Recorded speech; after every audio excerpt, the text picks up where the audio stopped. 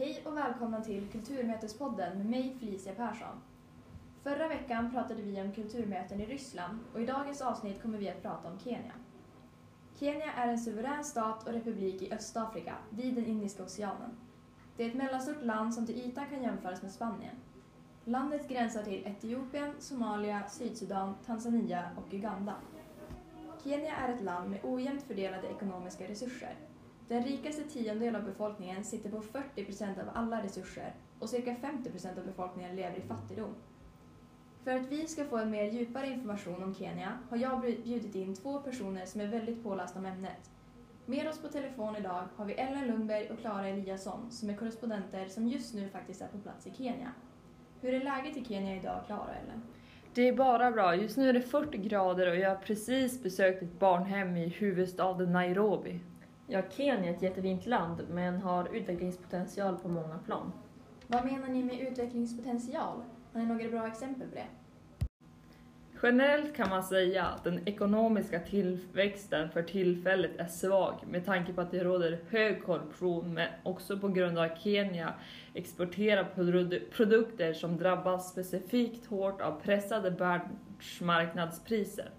Annars består Kenias ekonomi av arbete inom jordbrukssektorn. Hur många är det som arbetar inom just jordbruket och hur skulle ni säga att landet påverkas av till exempel torka eller andra naturförhållanden? Idag jobbar mer än 60% av befolkningen inom jordbruket. Te och kaffe hör till de viktigaste exportvarorna. Man kan också säga att eftersom Kenya är så beroende av export av jordbruksprodukter så vid sämre tider, exempelvis vid torka eller kraftiga nedbörder, så påverkas ekonomin väldigt hårt. Som du nämnde tidigare så är det stor klasskillnader mellan befolkningen. De allra rikaste är väldigt rika medan majoriteten av befolkningen är fattiga.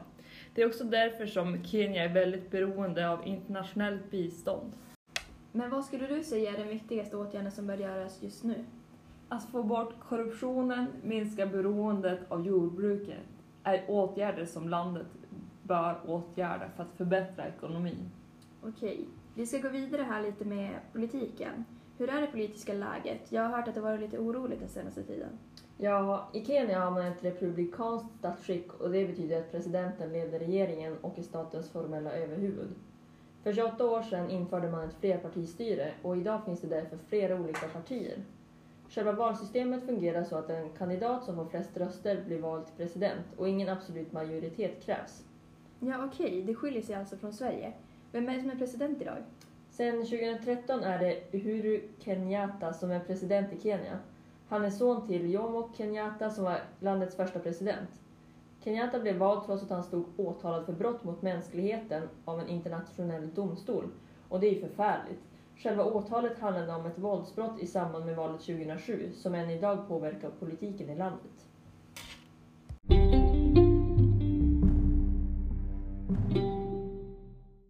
Vad jag har förstått så är hälsa väldigt viktigt i Kenya och människorna som bor där stressar väldigt ogärna. Man skakar hand precis som i Sverige vid ett möte och frågar därefter om motpartens hälsa och familj. Men till skillnad från oss i Sverige så är det vanligt att kvinnor hälsar med att kyssa varandra på ena kinden. Vad säger ni om den informationen, tjejer? Har ni något att tillägga? Det stämmer mycket bra. Precis som du sa så är att hälsa på varandra väldigt viktigt i Kenya. Man hälsar genom att skaka hand eller i vissa fall med en kyss på kinden. Man tilltalar personer med för- och efternamn. Det påminner om hur vi i Sverige hälsar på varandra, förutom kyssen på kinden då förstås. Okej, så rätt så likt som oss då alls. Vad fan är det för fråga? Okej, så rätt så likt som för oss då? Alltså, det lät jättekonstigt. Okej, rätt så likt som för oss då. Hur ser det ut med klädsel? Påminner stilen om västerländsk stil eller är det ett annat mode? Gällande klädsel så är det vanligast att bära just västerländskt, särskilt i städerna. Många kvinnor har gärna en färgglad kanga som är ett stort rektangulärt tygstycke som ses om kroppen som en kjol eller en sjal. Något annat som är vanligt är huvuddukar. Bland nomadfolken bär många traditionell klädsel. Massajerna i sin tur är till exempel kända för sina karaktäristiska röda skynken och stora halsband.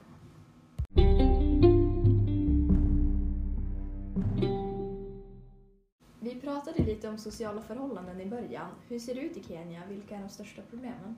Jag skulle säga att Kenya har många problem. Några exempel är att halva befolkningen saknar tillgång till rent vatten. Detta medför ju att smittor sprids lättare som kan drabba befolkningen väldigt hårt. Särskilt sårbara blir ju undernära barnen och det är något som måste åtgärdas. Därutöver finns problem med torka och översvämningar, vilket är väldigt problematiskt då landets ekonomi är beroende av bra skördar. Det förekommer även folkhälsosjukdomar som utgör ett stort problem för landet. Några exempel är malaria, tuberkulos. Det finns dessutom en relativt hög andel av befolkningen som har AIDS. Om man jämför med västvärlden så är det betydligt fler som har AIDS. Detta har gjort att det finns hög mödrar- och barndödlighet på grund av att det är så många som blir smittade av HIV. Därutöver finns en ganska hög brottslighet i landet. Särskilt stort problem i landet är våld mot kvinnor. Med statistik från 2008 kan vi konstatera att i över 50% av fallen våldsbrott var det våldtäktsbrott mot kvinnor. Så fruktansvärt att höra. Hur är det annars med diskrimineringen mellan könen? Tyvärr är det relativt vanligt med diskriminering mellan könen och det sker både i hemmet och på offentliga platser. Det kan exempelvis vara på arbetet eller inom politiken. En av de absolut värsta sakerna som förekommer i Kenya är könsstympning. Trots att det kom en lag 2002 om att förbjuda könsstympning utsätts ändå ungefär en tredjedel av alla flickor under 18 år för det. Förutom det är det förbjudet med samkönade relationer, vilket vi ser som en självklarhet i Sverige. I Kenya kan det ge upp till 14 års fängelse. Vad jag har förstått så är även väldigt många barn utsatta i form av sexuellt utnyttjande. Hur många barn är det som ingår i Kenyas sexhandel? Barnen lever tyvärr i svåra miljöer. Ungefär 30 000 barn utnyttjas inom sexhandeln, vilket är jättetragiskt.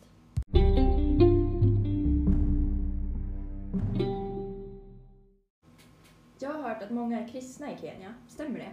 Ja, det stämmer. Majoriteten av befolkningen är kristna. Hälften av dem tillhör den protestantiska kyrkan. Hur ser det ut? Finns det andra etablerade religioner än kristendomen? Ja, det är 10% av befolkningen tillhör islam och sedan utgör hinduer en ännu mindre minoritet i landet. Så som i Sverige råder det alltså religionsfrihet i Kenya. En punkt som jag är väldigt intresserad av är maten i olika länder, så jag tänker att vi går vidare med det. Hur ser det ut med matkulturen i Kenya? Kenya har ingen särskild matkultur som identifierar landet. Istället består det kulinariska köket av olika kulturer som praktiseras i landets olika samhällen. Majsgröt är en återkommande maträtt som ofta äts av fattiga i de små byarna. Gröten är dock vanlig även bland medelklassen. Andra vanliga maträtter är sötpotatis och tarorötter. De lite mer välmående äter ofta ris och de ingår i de flesta kenyanska maträtterna. Samaki wa kukanga är en vanlig maträtt som består av kryddad friterad fisk. Fisken säljs ofta i stånd vid exempelvis motorvägar, ungefär som det säljs varmkorv i Europa.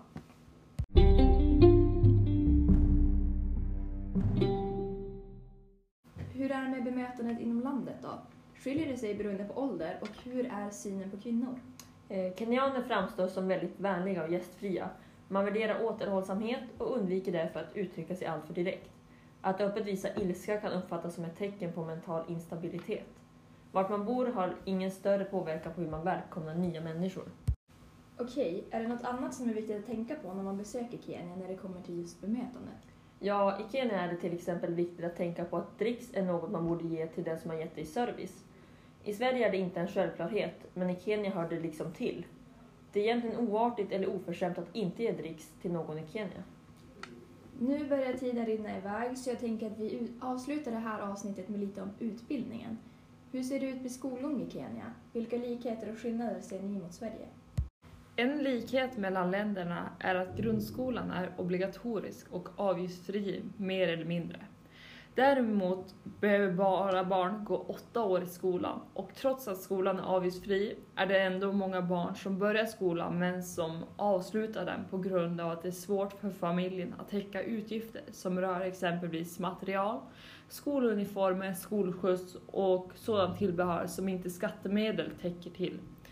Vilket också är en skillnad mot i Sverige då vi exempelvis ej behöver ha skoluniform. Vi behöver själva inte bekosta material, åtminstone inte innan vi börjar gymnasiet. Har familjer svårt att bekosta kan man ansöka om vissa socialbidrag. Det finns ett bättre skyddsnätverk i Sverige helt enkelt. Men även fast skattemedel har gått till skolprojekt kan vi korrespondenter efter undersökningar se att det finns enorma resursbrister i de icke-privata skolorna. Exempelvis är det ont om lokaler, begränsat antal böcker och utbildade lärare. Men tack vare att FN gör satsningar som rör exempelvis Kenya så finns det hopp om att förbättringar kommer att ske inom kort. Okej, det låter riktigt bra att man kan se möjligheter till förbättring. Om ni själva får välja vad som var det bästa med resan, vad skulle ni välja då? Fantastiska stränder, bra klimat och superroliga safariutflykter. Det bästa med Kenya skulle jag säga är deras gästvänlighet. Alla är så otroligt välkomnande och trevliga oavsett om man befinner sig i ett slumområde eller bland mer rika ställen. Man önskar nästan att Sverige skulle ta efter lite mer från dem. Vi svenskar är så bittra och tillbakadragna ibland. Okej, det låter helt underbart. Tack Elin och Klara för att ni ville delta i dagens poddavsnitt. Tack så mycket för att jag fick vara med i podden. Jag hoppas att ni har fått lära er något nytt. Tack, det var superkul. Hoppas vi får vara med igen någon gång. Då så, för att kort sammanfatta dagens innehåll så vet vi nu att Kenya har ekonomiska och politiska problem. Det är ändå ett land som har fantastiska turistmål med bad, sol, safari med mera. Lite tips och tricks om du ska resa till Kenya är att hälsa gör det med handen, precis som i Sverige, och glöm inte att ge dricks eftersom att du annars kan uppfattas som oartig. Nästa vecka kommer avsnittet att handla om kulturmöten i Uganda och jag har bjudit in en mycket spännande gäst som under stor del av sitt liv har bott där. Missa inte avsnittet som släpps 10:00 på onsdag. Tack för mig.